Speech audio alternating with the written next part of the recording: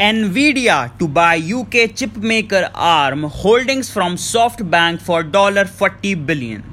US graphics chipmaker Nvidia said it plans to buy UK-based ARM holdings in a deal worth up to $40 billion in a move that would create a global industry powerhouse.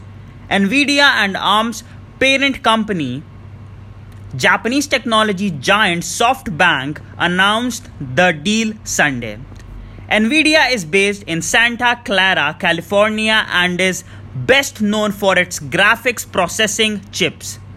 ARM's chips designs power the vast majority of the world's smartphones, and the company is renowned as an innovator in technology for connected devices known as the Internet of Things. ARM centers its business on designing chips and licensing the intellectual property, especially in mobile computing, rather than chip manufacturing, for which it relies on partners.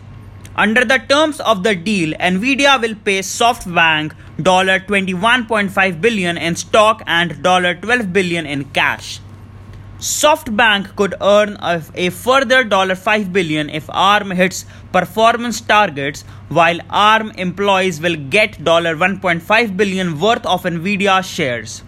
SoftBank bought ARM for about $32 billion in 2016 in an effort to cement the Japanese company's ambitions in advancing how various devices, including security cameras and household appliances, connect online and work together.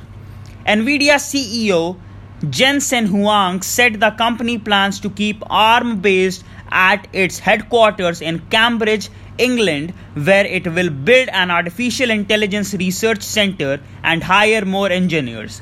This isn't about consolidation. This isn't about cost savings, Huang told reporters. Regulators in the UK, China, the European Union and the United States will need to approve the deal.